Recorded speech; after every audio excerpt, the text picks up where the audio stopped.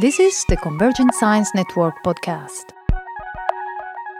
Leading researchers in the domain of neuroscience, brain theory, and technology are interviewed by Paul Verschoor and Tony Prescott.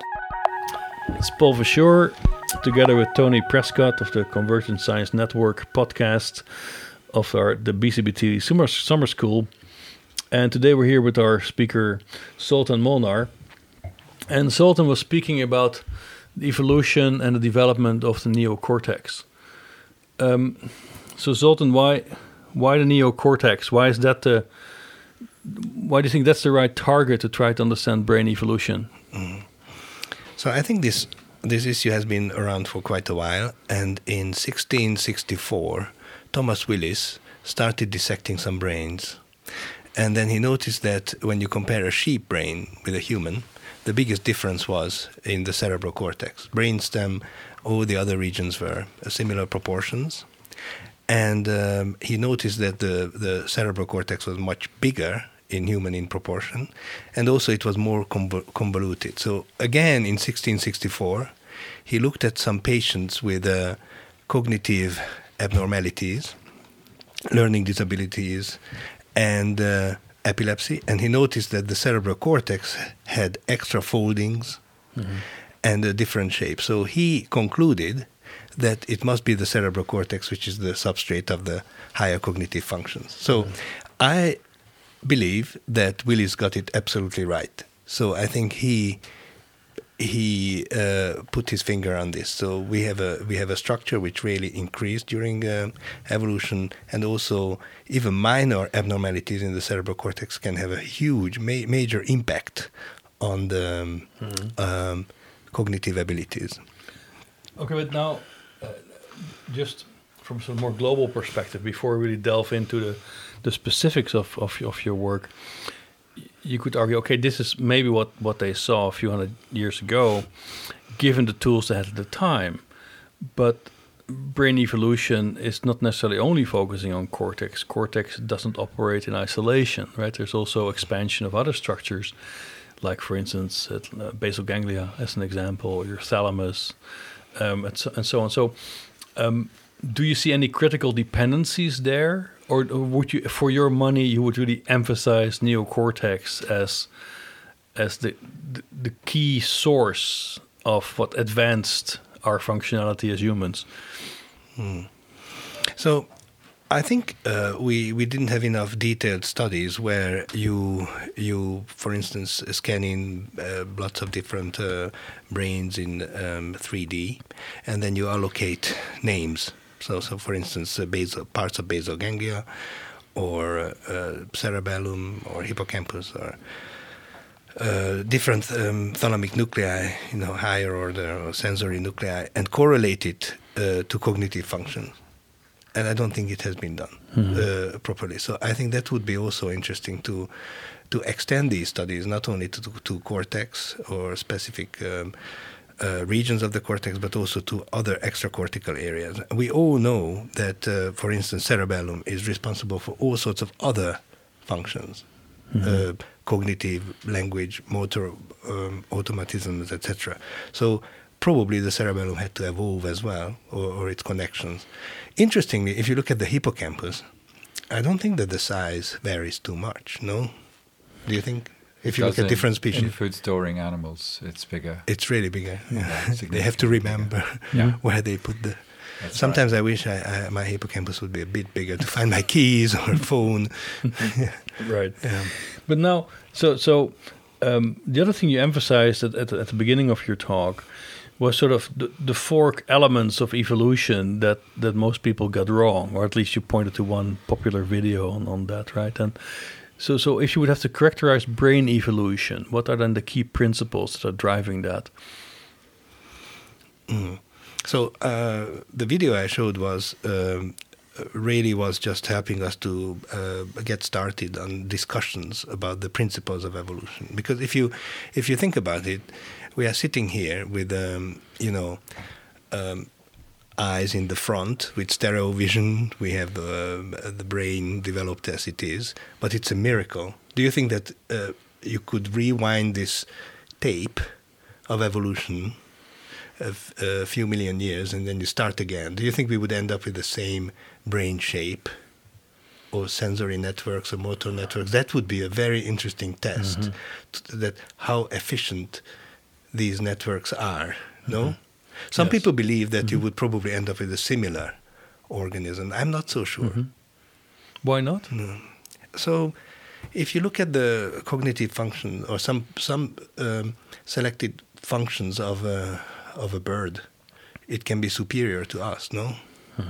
So if they would have had some selective advantages, maybe, they would dominate now, no? Or, I think you could also look at events in history and say, well, if it wasn't for instance, mass extinctions caused by, objects colliding with Earth, then mammals maybe would never have succeeded to the extent they have.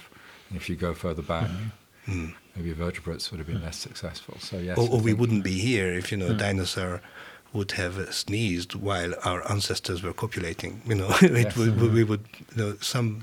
So I think evolution it's a miracle that we are here now, and we have this kind of brain and this circuitry, but probably we could have evolved into very, very different directions, and that's an interesting task for you guys, because you want to look at these computational functions, and you look at the brain, and this is one possible solution to solve that problem. But you could probably solve the same problem with many other circuits, no? Well, with Sultan, I think, in your presentation, you made a point that might contradict you, because you are also showing that many properties or several properties are highly conserved. Like, for instance, if you look at transcription during development, there are phases in this transcription that seem to be highly conserved. Or, for instance, the structuring of a cortical sheet in terms of a supragranular layer and a subgranular layer,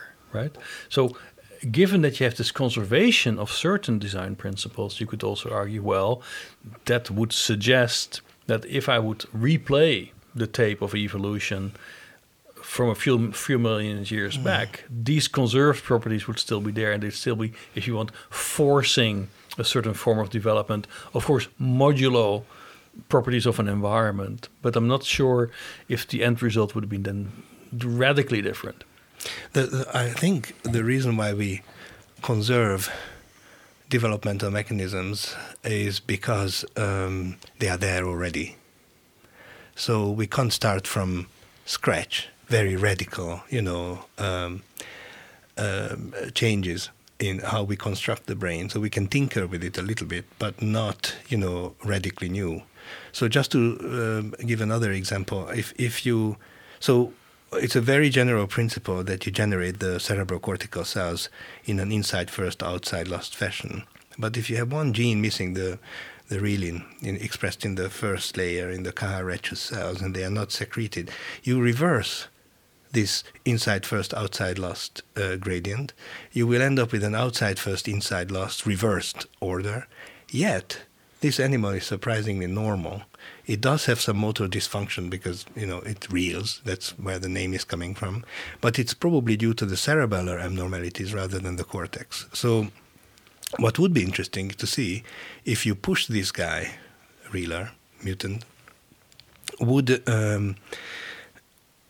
that cause, major problems in cognitive behavior? Unfortunately, in human, these are lethal very early on. Intractable epilepsy and mental retardation if you have the similar mutation. But what I'm saying is that if you just change or reverse this very conserved program, you still have some self-organizing principles, so they can still wire up, they can still process some information, maybe not as well as the normal brain, but our brain is quite plastic. But isn't this also illustrating one of the, I think, fundamental properties that you also investigate in your research and described in great detail, is that we all talk about, let's say, conserved network elements, regulatory networks, that in turn become modulated in different ways to create a certain variability of brains. While, let's say, the core elements of these systems are actually the same, but it's the regulatory networks that are changing, and as a result, expression patterns change, right? Isn't that the key underlying feature we're looking at here? Yes, but then all these changes, at some point, they have to provide you with an advantage during selection. Mm-hmm. So you set up a network and you process information, let's say visual information, and then you have several streams to process where, what, and then you suddenly recognize that chief primate is angry with you, so you can run away and you're not selected out. So you have some advantages if you have a sensory or motor system which operates more effectively. Mm-hmm. So over millions of years, you somehow have to select the developmental programs which is producing the best possible hardware on which you can then develop these circuits. No. Mm-hmm. So this is how I see right. it. I think you also pointed to some of the constraints that are due to evolutionary history. I mean, the example you gave from Rudolf Raff's book, The Shape of Life, how at an early stage in development, organisms seem to converge on a similar pattern of organization, which in some sense may be a forced move. If you're going to be this kind of multi-cell creature, you have to go through this. Is it the phenotypic stage, or what it's called? And maybe there are several of those in evolution. I think yesterday in Paul's talk, he was talking about the Cambrian explosion and how all the body plans, the major body plans, emerged then, and there have been no fundamental innovation in body plans since that time. It's all been evolution within certain body plans. And I guess what we know now about these gene networks is that these are very heavily conserved from the very early days of evolution, that certain gene networks exist in all these different species, vertebrate and invertebrate, and are co-opted to do different tasks. So that must be a very strong constraint on the parts of design space for brains and bodies that evolution can explore, that possibly we're only exploring one very small area of design space. And if you replay the tape and you change some essentially accidental events that have happened, maybe we could have gone in another direction, or maybe physics just requires that some of these things have to happen the way they have happened. Mm-hmm. No, it also would mean then, from that perspective, that if you would like to develop a completely different set of animal species, you would have to rewind up till the Cambrian explosion. Because you have to go back to the point prior to just the definition of these body plans, because that's the big constraint, right? Perhaps even earlier, because the gene networks, even the basic components of the nervous system are there. Right, exactly right. In radial creatures before the Cambrian. Yeah. So, what do you say about that, Sultan? I was thinking in more advanced stages of development, when you already have, some kind of telencephalic vesicle, and then you have subpartitioning. That's very conserved in all vertebrates and mammals. But if we go a bit further, then that will be the challenge, to identify gene networks which will make us different from others. Mm-hmm. But now in your own research, you focus very much on cortex, and then what you emphasize very much is also this radial expansion of cortex, or the growth of cortex and the processes that would drive that, as compared to, for instance, a lizard or avian brain. Right. So, what are the most? If we just try to turn the question we're discussing now in a bit more data-oriented version, right? So, what are the most obvious differences between such a lizard avian brain and the mammalian brain, in which we will find this cortical sheet that you really study? So I often have discussion with Barbara Finley about this, and she is telling me that if you plot brain size and other parameters, we have absolutely just the right size of brain as total. So other species would fit in just as well, birds included. Where we disagree is that within that scheme, I think the relative proportions of of our brain, they change radically. So the sauropsids, as I showed decided to enlarge different part of the brain than from us. We decided to, actually we did not decide anything. We were selected out because it was advantageous to have the enlarged cortex, and the dorsoventricular ridge is not, or the derivatives of these structures, whatever they are, lateral amygdala, endopiriform nucleus, or claustrum, they are not major features of our brain. So we decided to enlarge the cortex. Now, the sauropsids decided to enlarge that bowl of cells, and they have huge circuits, as we discussed during the talk, inside that bowl. And some of them, they look very similar to the mammalian circuits. And after the talk, I think Tony's comment was a very good one. So what is the selective advantage to build the cortex like we do, mammals? And I think the major advantage is that you can produce some embryonic transient circuits, and the cortex is receiving and delivering information at the time when the elements are still constructed and still added to it. So I think this is where I see a huge advantage in having the kind of structure we have. So we have a transient platform below the cerebral cortex, and things begin to line up just as we generate other cortical cells. So I think maybe this is a big advantage. I don't think we can push that point too far. I mean, if at an early stage in hominid evolution, our line had been wiped out, it might be today crows that are recording interviews about why their brains are better than those mammals that just scurry around.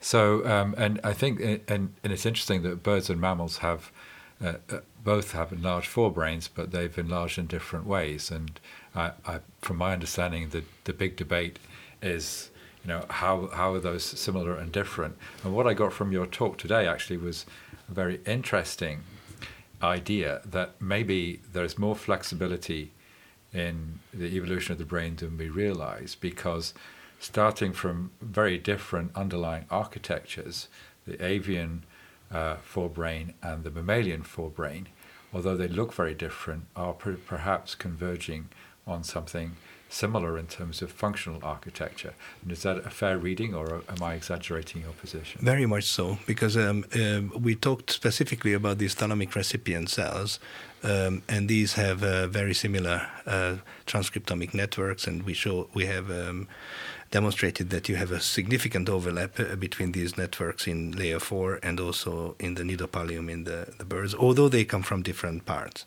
Now, I think thalamic influence can elicit all sorts of differentiation on these cells. So that would be already very interesting to see. Is it activity?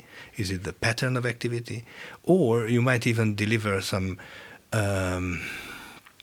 amino acids, maybe, transneuronally from the retina, or so. All these should be explored a bit further. So there is an influence from the thalamic fibers, and we don't know what it is exactly that you have these convergent networks. And this is just the first step of the circuit. So we don't even know where to take the next step, no? In the avian and the mammalian brain. But now in the comparison of these forebrains, can you say something about the kinds of cell types you find in mammals and birds, and how similar, dissimilar these are? So all our work I presented today was on regions, dissected pieces of brain, not single cells. Mm-hmm. So I completely agree. What would be really good is to go in single cell level, and then cluster these cells according to the expressed gene, and that's one way of identifying cell types, and relate these to somatodendritic morphology, physiological properties, connectivity, and then you come up with ideas whether these evolved together or separately. Yeah, because what you mentioned in this discussion is, in some sense, there was this idea of Harvey Carton expressed in the 60s about the equivalent circuit hypothesis. And you have tried to target that by doing, if you want, gene fingerprinting of these areas to allow you to establish whether we look at homologs or not, but between bird and mammals. So, in your opinion, at that genetic, with this genetic, if you look at these genetic markers, how similar, dissimilar do these structures look? Would you declare them being homologs and that Harvey Carton had it right, or do you think it's a bit more complicated story? So, as I mentioned, if you compare gene expression patterns between these structures, let's say hippocampus and the striatum, you notice that you have huge overlaps in gene expression pattern, and also these networks have common elements. If you then, and also I mentioned oligodendrocytes, and then the next one was very interestingly layer 4, and parts of the nidopallium where you have the thalamic targeting. Now, just because they have similar gene expression pattern, and just in the light of that particular information, you can't say whether they are homologous or not, because we developmental biologists, we like to talk about homology when they come from the same piece of the neuroepithelium, and it's not the case. We know for sure. So this is more of a convergent gene expression pattern. Now, you could argue that, okay, so why do I say that the hippocampus is then homologous and the striatum is homologous, but not the layer 4? So you're absolutely right. Just by gene expression pattern, I can't say that that piece of neuroepithelium is homologous to the avian hippocampus. It's more of the origin, lineage, clonal relationship, and the gene expression prove that they are similar. But just by gene expression, you can't really say that these are homologous. But your definition of homology seems to be a little bit biased there, because when we talk about homology, what we're really trying to get at, surely, is that a common ancestor had a structure, and that these two species we're looking at now have inherited that structure and adapted it from that common ancestor. That's what we really want to mean by homology. And then your targeting... My definition is developmental rather than evolutionary. Okay. So that is the problem, because I can't use that kind of definition in developmental terms, because they are meaningless. Yeah, but for us. So homology to you isn't an evolutionary concept at all. It's developmentally, if you talk about homology of structures, it means that they arrived from the same, or progenitors from the same part, relative position of the tissue. And that's not the case for these structures. If you talk about that, yes, you had a thalamic recipient cell group, which was targeted by thalamic fibers, and they then initiated some sensory experience. Yes, they perform similar function. But would that be homology? But let's turn it around. So, in your definition, which is a more developmental of homology, aren't you actually also importing a Trojan horse? Because you said yourself that this 19th century idea of development recapitulating evolution was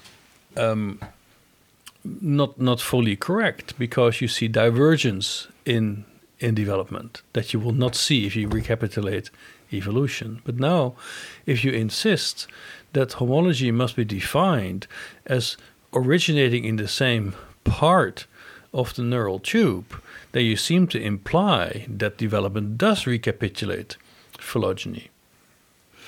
No, I don't imply that, but I think this is just not the case, that these two cell groups are derived from the same part of the neuroepithelium and they were re-juggled. Yeah, but you cannot say that. Why not? I have all the lineage information. I can track the cells. I know where they come from, where they go, and they are completely separate. Now, let me clarify. Of course, you have freedom of speech. So you can say whatever you want, okay? In that sense, we will respect whatever you say. But the point is that if you compare a developing bird brain and a developing mammalian brain, the timing of that developmental process will be rather different. So, for instance, the neuroepithelium in which you will find your progenitor cells might start to divide at a much later stage in the mammalian brain than it does in the avian brain, and as a result, the actual layout of the neuroepithelium will have a very different shape. So, to just then use that location at that point in time as your benchmark is a sure road to failure, because the developmental program is radically different. Yes, but that's exactly what I'm saying, that if you follow the entire course of development, so you look at these different proportions of the mammalian or avian or reptilian telencephalic vesicles, if you look at all the segments, all the neurogenesis, all the migration, all the clones you get from these, and you trace the migration of these cells, I know that this is not just stage dependent. They never ever arrive from the same. So basically, exactly. That's why I'm so radically against what you are saying, that it might be just a timing effect, and if you look at different time, yes, they were coming from there. No. There is no evidence whatsoever that they ever arrive from the same progenitors, and they just have a different migration. So they come from in very different relative positions. We have now markers, some basic homobox genes which mark some of the segments of these, and also we have some morphological features which help us, and they are coming from different parts. And the avian brain adopted a strategy to amplify neurogenesis and change the migration of those regions, whereas the mammalian is radically different. And that's why I think that's not a big problem. I don't care whether they are homologous or not. We now sorted that they are not. Well, you're making a strong claim here, which goes back, I think you were talking about Haeckel and his idea that very early on in embryology, we all look the same. Mm-hmm. And you're saying that there's a starting point in embryology where every vertebrate has essentially the same embryo. And from that point, you can track what happens to each bit of the embryo as it moves around into the What body. I'm saying is that the telencephalic vesicle. So let's say I give you 2 or 3 sections, matching stages from a turtle, chick, or a mouse, and I stain it with the same 4 representative homobox genes, and I cover slip it, give you a microscope, and then I ask you, okay, tell me which one is which. You couldn't be able to tell me at an early stage. So in that sense, yes, Haeckel was right, that these early stages are highly conserved. But, they don't go through the, later, or especially the adult developmental stages, to go to the next stage. That's where we disagree. But it seems a bit circular here, because you're now using gene expression to say, this is my standard, this is the common pattern across all these creatures, and I know it because of the gene expression. Mm-hmm. But you can use, Tony, you can use many other things. Okay. Gene expression is just one, but people usually accept gene expression quite well, because these are highly conserved. You never have a Hox gene, changing its gene expression at these early stages. Yeah, but you're now saying, when we come to the forebrain, that gene expression seems to suggest that part of the dorsal ventricular ridge is similarly organized to neocortex, but you don't want to accept homology. So the gene expression not supporting that. So in fact, if you look at these these are very early studies from several groups, but basically if you look at these, there you have a couple of key genes which mark a cortex, for instance. So that's the EMX genes. Then you go to the this intermediate part, that's the PAX6. Then you have the DLX genes, and so on. So the order of these and the segments, they are highly conserved early on. I'm not saying that's the only criteria. You can use many other things, probably. But this is clearly indicating that, unfortunately, DVR and cortex, developmentally, they come from different parts of the brain. But they converge to have the same pattern of gene expression in exactly. adults. But- So finally, But- and that was a very interesting, and that's why I mentioned it in the talk. That's why it was the thorniest problem of evolutionary biology, because the gene expression, hodology, and physiological properties, they all supported that they are homologous, but the developmental data is clear that they are not. I mean, but this is just we as need to interesting. be more flexible about what we mean by homology. Yeah, I think that's the problem. Because you're saying that at an early stage in the embryo, all embryos are essentially the same, and then you can see what goes on from there. But what we're saying now is that in the adult, although these have very different developmental paths, they've converged on a very similar structure, at least in terms of gene expression. So you could say that in the adult, they are homologous. Right, but totally in my not talk your I mentioned sense. that when I use similar terms, then I was warned by others, including Neuwenhuis, who is an expert in this, that he said you should stick to one meaning of homology, and developmentally they are not. So that. No, okay, so Tony, I'm afraid we will not convince Zoltan of this during this podcast, but we will twist his arm afterwards. It took 60 years for Harvey, No, but look, so we just okay. So homology, at least I think this discussion makes clear, it's actually not completely resolved what we mean with it exactly. There's some controversy around its definition, dependent on the field in which it is used. Exactly, especially right? your field has a problem because we know exactly. Okay, now this is exactly why we're talking to you, Zoltan, because you know and we don't. You see. No, but the point is that then if you talk about this this sort of equivalent circuit hypothesis now, okay, so the idea would be that functionally this avian forebrain compared to a mammalian forebrain functionally might do similar things. It might show even, as you showed, right, similar response properties to visual stimuli. But in terms of its internal organization, it's different because in terms of its layering, it's different. So how should I interpret that?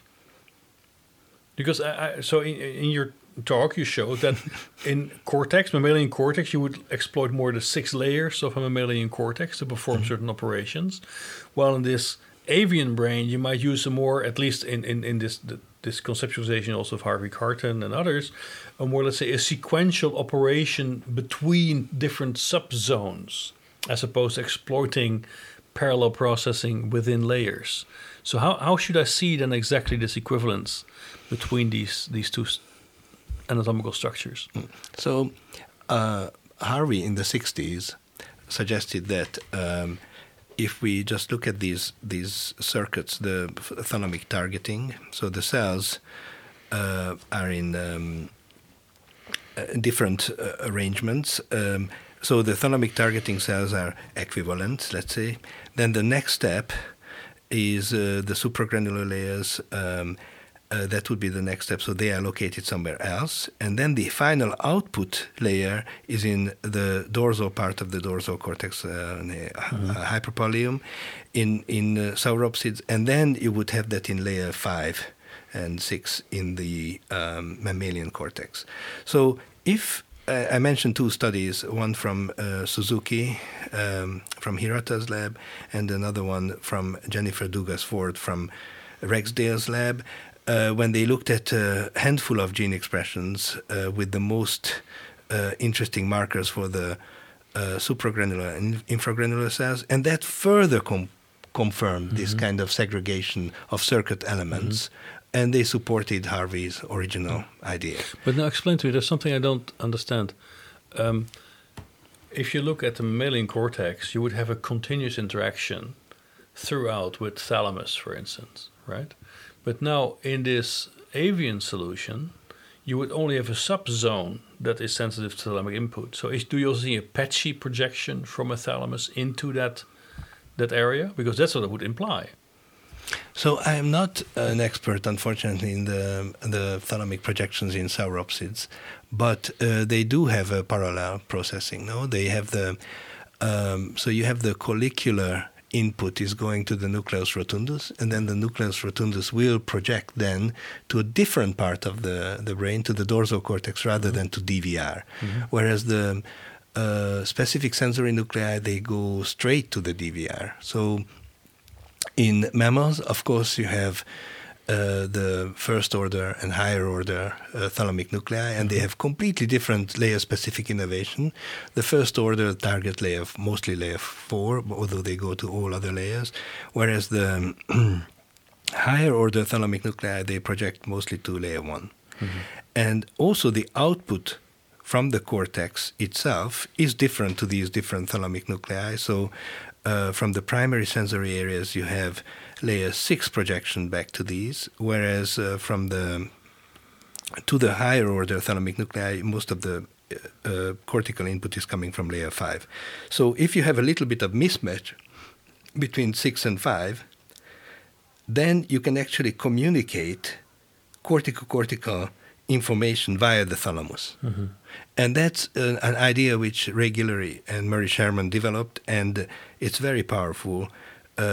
And that's also indicating that you have to coordinate cortical development and evolution with the thalamus. And this is not really followed up in comparative sense.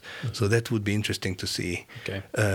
And I think that's what you asked. Yeah, and that's a testable hypothesis then, right? That would be a consequence of this equivalent hypothesis. Okay. But you're suggesting in the talk that DVR neurons were having some very similar functional properties to, for instance, visual cortex neurons. Electrophysiologically, Paul Menger recorded from the iguana dorsoventricular ridge, and it was interesting to see that the receptive field properties were very similar to the mammalian primary visual cortex, and also you had multiple representations within the DVR with mirror reversals, which is also very interesting. So even if it's a nuclear representation, you still have multiple, which is also a feature of cortical visual fields. Now you have dozens of visual areas with multiple representations.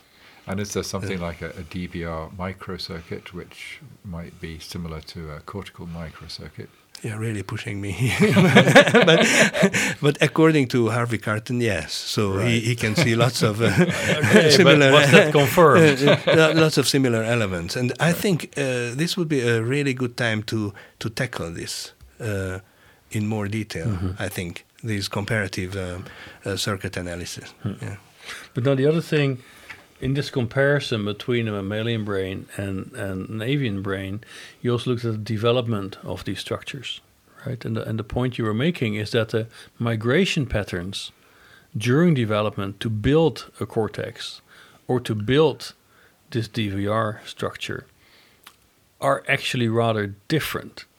But so what are the similarities between these migration patterns of the cells that form these areas, and what are the main differences? So I don't know too much about this corner of the brain, where the DVR is coming from. I told you that this is one of the most complex regions. So you have a lateral stream of migrations, and then some authors like Luis Puelles, who is an expert here, is suggesting that as a field, they produce the claustrum, amygdala, and endopiriform nucleus, these regions as a field, and then they differentiate further from this stream.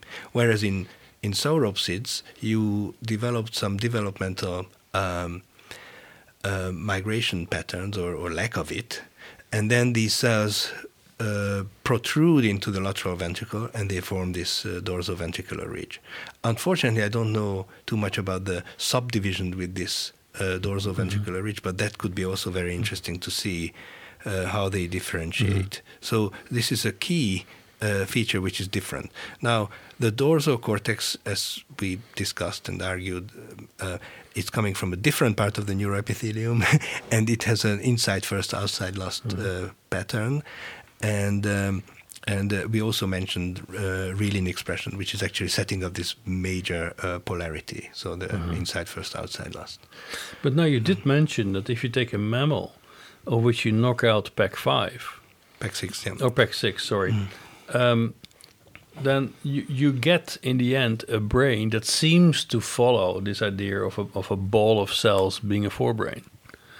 So would you then see that as an indication that to go from DVR to a cortex really depends on a single regulatory gene? So in the talk I mentioned a study which was done in collaboration with Anastasia Stoikova in Göttingen, and what we noticed was that if you in the PAX6 knockout, you will have problems with this lateral stream of migration and differentiation, especially these areas, like lateral amygdala, claustrum, endoperipheral nucleus, and you will begin to see a ball of cells protruding into the lateral ventricle, very similar to what you see in the turtle.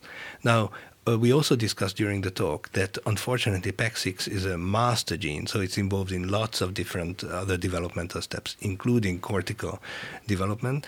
But nevertheless, this clearly indicates that, just by changing some aspects of mammalian development, you can actually regress to producing this ball of cells.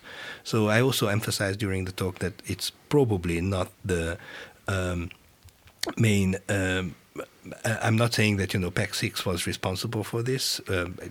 It could have been, but I think there was a very interesting rearrangement of that zone during evolution, and it's still reflected now in these basic developmental patterns in mammal. But in the PAX6 knockout mice, what's the behavioral signature of that?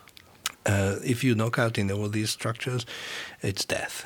So if you have conditional knockout, you can have cortex-specific, or you can have other conditional knockout, then it's a bit more subtle. And what is also interesting is if you change PAX6 expression at these zones, then this intermediate island of cells is blocking off the thalamic fibers of entering to the cortex. So that's why I was so interested in this mutant, because you have a thalamic phenotype. Mm-hmm. They can't make it through them, this part. Right. So is it the case that the dorsal cortex in turtles is a true homologue in the sense that you want to use that word of the neocortex in mammals? So the same piece of neuroepithelium is giving rise to the dorsal cortex in turtle and to the dorsal cortex of mammal, but the mammalian dorsal cortex, that part of the neuroepithelium, was turbocharged and it's now producing lots of progenitors, and it has an enhanced neurogenic capacity. And this may be because of genes, including PAX6 perhaps, which are involved in suppressing the development of the dorsal ventricular ridge, which otherwise would take on this perhaps higher cognitive function. And is it the case that in birds they have this dorsal cortex, but it hasn't really changed much from the turtle? That's a very interesting thought, that to be able to promote the dorsal cortex, you have to suppress the DVR, which is very interesting. I always thought about it that you just cranked up the neurogenesis in the dorsal cortex, and then you start of sensory modalities and other motor functions were colonizing it. But your suggestion that you also have to suppress the other, then it's an interesting one. It is a possibility. Mm-hmm. But whatever happened, what I wanted to say at the middle or last part of my talk is that that part of neuroepithelium started to generate more neurons.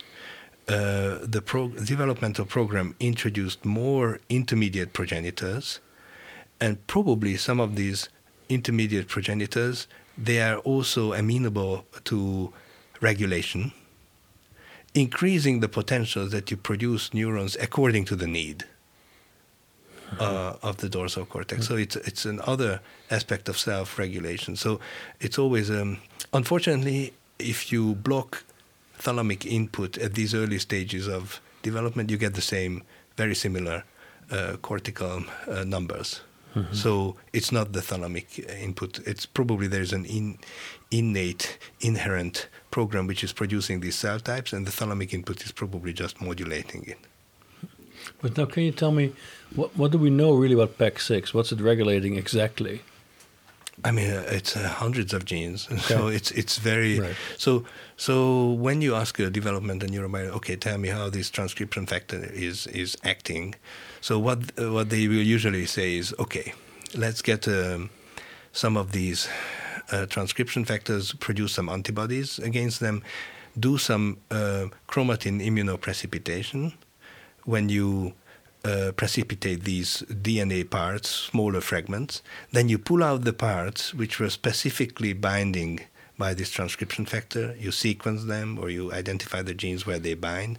You have hundreds of binding partners, and then you pick one of them, and if you're lucky, yeah, that's important. So this is how the field is looking at. PAX6 has been studied by many outstanding groups, and they are slowly beginning to understand how it's regulating eye development, brain development, etc.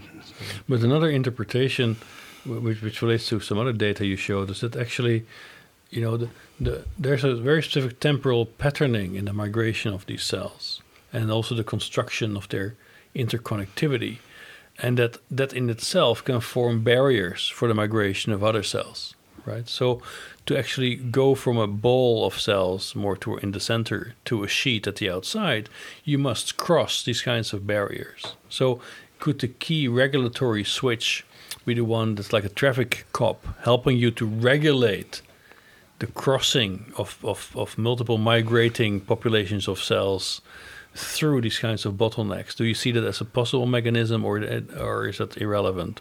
So it's a very interesting question you just rose. So this corner of the brain where you have either the dorsoventricular ridge in sauropsids, or you have this lateral stream in mammals, it's interesting that you have to clear that part by the time thalamic projections pass that region, and also corticofugals.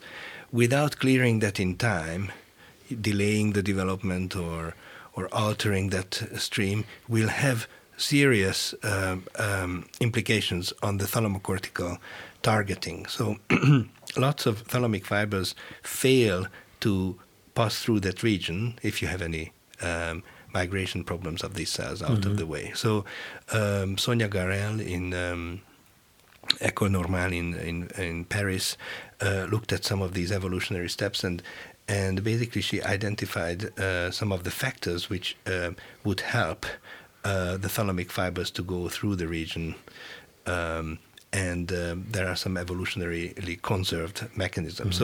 So probably it's not a surprise why we have all these developmental phenotypes in that particular region, because it's so vulnerable for timing and migration and cell patterning. So, but then... So you mentioned that the neocortex becomes turbocharged in mammals, but it's a hypothesis. Yeah, it doesn't happen just all in one shot, does it? There's stages to that. So you mentioned that if you look at an animal like Monodelphis domestica, which seems to be similar to, in some ways, to an early mammal, the density of neurons and the organization of the neocortex is much less than in a mouse, say. So, and it's got something like the sixth-layer cortex, but there are changes then that happen between that and later mammals, which make it even more turbocharged. I mean, is that right? Do you see two stages here in neocortex, or more than two stages in the way that neocortex has evolved? Tony, this is exactly how I imagine this. I think we could argue whether these intermediate progenitors are specifically mammalian or not. If you talk to George Streeter, he would argue that these intermediate progenitors are present in larger avian brains, and they are responsible for producing more cells in the avian brain. Where we slightly disagree is that whether in the hyperpallium, the dorsal cortex equivalent part of the neuroepithelium, whether you have these intermediate progenitors in large number in birds or not. I would like to suggest that you don't have many of these there. but you might have some in the subpallium. And I think, so in all mammals studied so far, including Monodelphis and wallaby, as I showed you, we can see these intermediate progenitor cells, but much later in development. And I also showed you the cell counts for Monodelphis, and it's roughly half of the mouse in a unit column area of the brain. And I also showed you that the onset of these subventricular proliferative profiles in the subventricular zone, they are delayed considerably, but you still have them. We have a little bit of argument whether these are neurogenic divisions or not, or they are already gliogenic with Antonello Malamaggi in the Trieste, but we all agree that eventually you will have some divisions there, and they begin to produce neurons or glia. In my opinion, they start producing a little bit of neurons as well. But we have to do some clonal analysis to be sure of that. Now, if you look at then the elaboration of these subventricular zones, Henry Kennedy will be speaking here soon. He will probably touch on this, that if you look at the primate ventricular, subventricular zones, you have several subzones with lots of other progenitors, and they start to produce there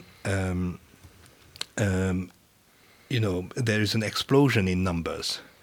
And these progenitors, they produce neurons in many, many different levels. And I've shown you these interkinetic nuclear migration profiles, so they have to descend and divide there. These intermediate progenitors, they either don't have to move, like the TBR2 positive, or they move to the opposite direction. So you have 3 additional floors where you can produce neurons, and suddenly you can have this explosion of neuronal production in the brain, which is necessary, I think, to produce. And coupled with this, you have a stable platform in the subplate where you can start already building the connections. I think we have a very powerful developmental program which can not only continue to produce neurons, but already start wiring them up. So just to be clear, the Monodelphis has all the same progenitor types, or is it missing some types that other mammals have? The proportions are different. Right. But in my opinion, you have the radioglia progenitor, and you also have the TBR2 positive intermediate progenitors. But these progenitors are in smaller number. Whether they have these outer radioglia progenitors or not in very low numbers, I don't know. Even in mouse, it's less than 5% of the progenitors, which is actually a very prominent feature of the primate brain. Henry will probably show this. Yeah. But now with these intermediate progenitors, does it mean some sort of modular construction process during development? That means that you first can produce a small set of layers, if you want, of a cortical sheet, but then you have to inject an intermediate progenitor on top of those layers to build your next layer, etc. Is that how you see it? I see it more of a amplification machinery. So I believe that these intermediate progenitors, they contribute to all layers, as I showed you with this Navneet Vashistha and Fernando Garcia Moreno paper, where they trace the origin of these cells. And I think we concluded that 25 to 50% of the mouse brain cells come through these progenitors. So, but I don't think similar lineage analysis has been done for the outer radioglia cells, and that will be very important, and also for the short radioglia progenitors. So I think this has to be done in the future. Yeah, so this lineage analysis you did by actually tagging different cells with different colors in the end, right? And then you could see, okay, which cells are clones of which progenitor cells. So, but what were the key observations in that experiment, which looks pretty amazing, actually? So we only have these experiments for the TBR2 positive intermediate progenitors because we had access to these TBR2 Cree progenitors, and then we used the clone method on the top of that. And what we could now tell is what is the average clone size, how many cells you have, how many times they divide. We are now sure that they divide at least 2, 3, maybe even 4 times.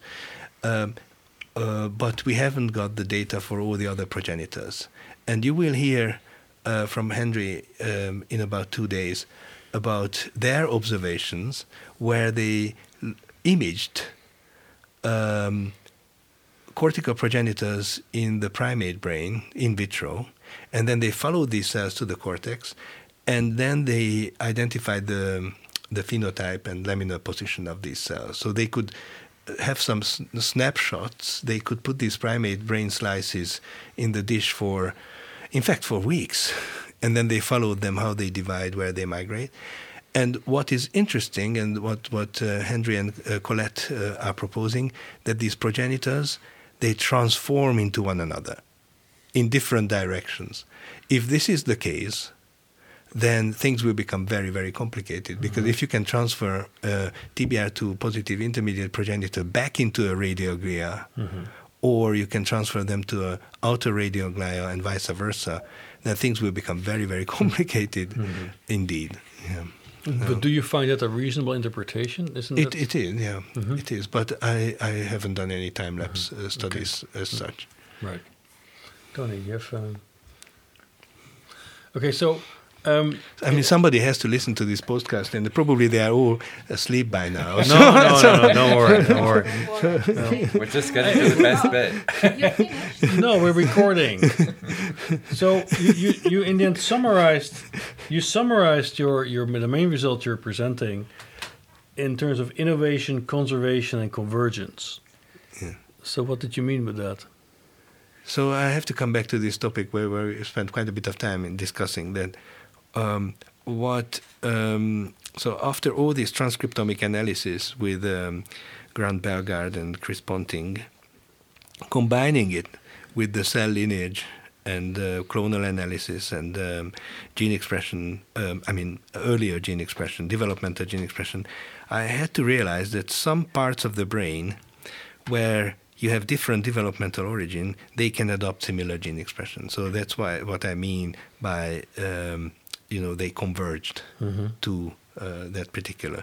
In the striatum, hippocampus, oligodendrocytes, we emphasize the conservation of gene expression networks. And what was the third? Innovation. Innovation. So when you compare brain regions, that's the interesting bit. What is new? What are the mechanisms which you don't see in other species, and especially during development, which we didn't do? That would be very interesting to see what is it. How did we get this turbocharge of the cortex? I think that would be a very interesting. Right. So Zoltan, you're in this business now for a while. You have gained this incredible insight in the development of the neocortex. Even though we still have to explain to you about homology, but that's not a discussion. But now, given your experience in neuroscience and the study of the brain, right? If we would like to follow in your footsteps, what's Zoltan's law that we should adhere to? So Zoltan's law of the study of the brain. So, so here on this course, I emphasized the comparative evolutionary developmental aspect, but most of the work I'm doing is understanding how mammalian cortical circuits are put together. And I did not really talk about this part, but I'm very interested in this early transient platform, which is below the developing cortex, the subplate neurons. So these are largely transient cells. They are the earliest generated cells in our brain. If you look at subplate in the primate brain, Andrew will probably show you some, it's bigger than the cortical plate early on during development. And then these cells, after they set up all the connectivity, integrate into the intra and extracortical circuits, then they will disappear. And you only have a couple of scattered interstitial white matter cells left over. They are cleared away, and then the final product, the cortex, will remain there. So I'm fascinated with the association of these scattered residual cells to cognitive abnormalities. So it's like when you have sloppy builders, they leave some of the scaffold behind when the adult structure is finished. And probably they haven't done a good job anyway in the adult structure because they left the scaffold inside and then they can't remove it. So I'm fascinated with these, and that's why I'm so interested in development, because I agree with Willis from 1664 that many of the cognitive disorders, they are brain developmental abnormalities, and they are related to cortex. And these transient scaffold cells, or the remnants of them, they tell us quite a bit about how the brain is constructed. And simply because these are the earliest generated cells, to understand them and understand their evolutionary origin, that's why I do quite a bit of comparative work. So although it's a bit more clinically driven, what I want to emphasize is that sometimes it's good to just step back and look at the bigger overall picture. And although it's a simplification, but the subplate is maybe the reptilian framework of our mammalian brain. And then if we're going to meet up with you in Oxford 4 years from now, and we're going to remind you of this discussion of today, and we're going to tell you, look, 4 years ago you made this prediction, and now we're going to go check to see if it came out. What's this one prediction you would like to make you feel most passionate about today in your own work? So if in the next 4 years I could monitor and modulate these transient scaffold cells in the mammalian brain and show that by modulating their function could alter cognitive development, then I would be very, very happy. And if I could extend it some neuropathology, so histology or even imaging, now we have 7 Tesla machines, and if I could show that abnormal cortical development will have an impact on these subplate cells or vice versa, and then I would be very happy. Okay, great. Sultan Molnar, thank you very much for this conversation. Thank you, Paul, and thank you, Tony.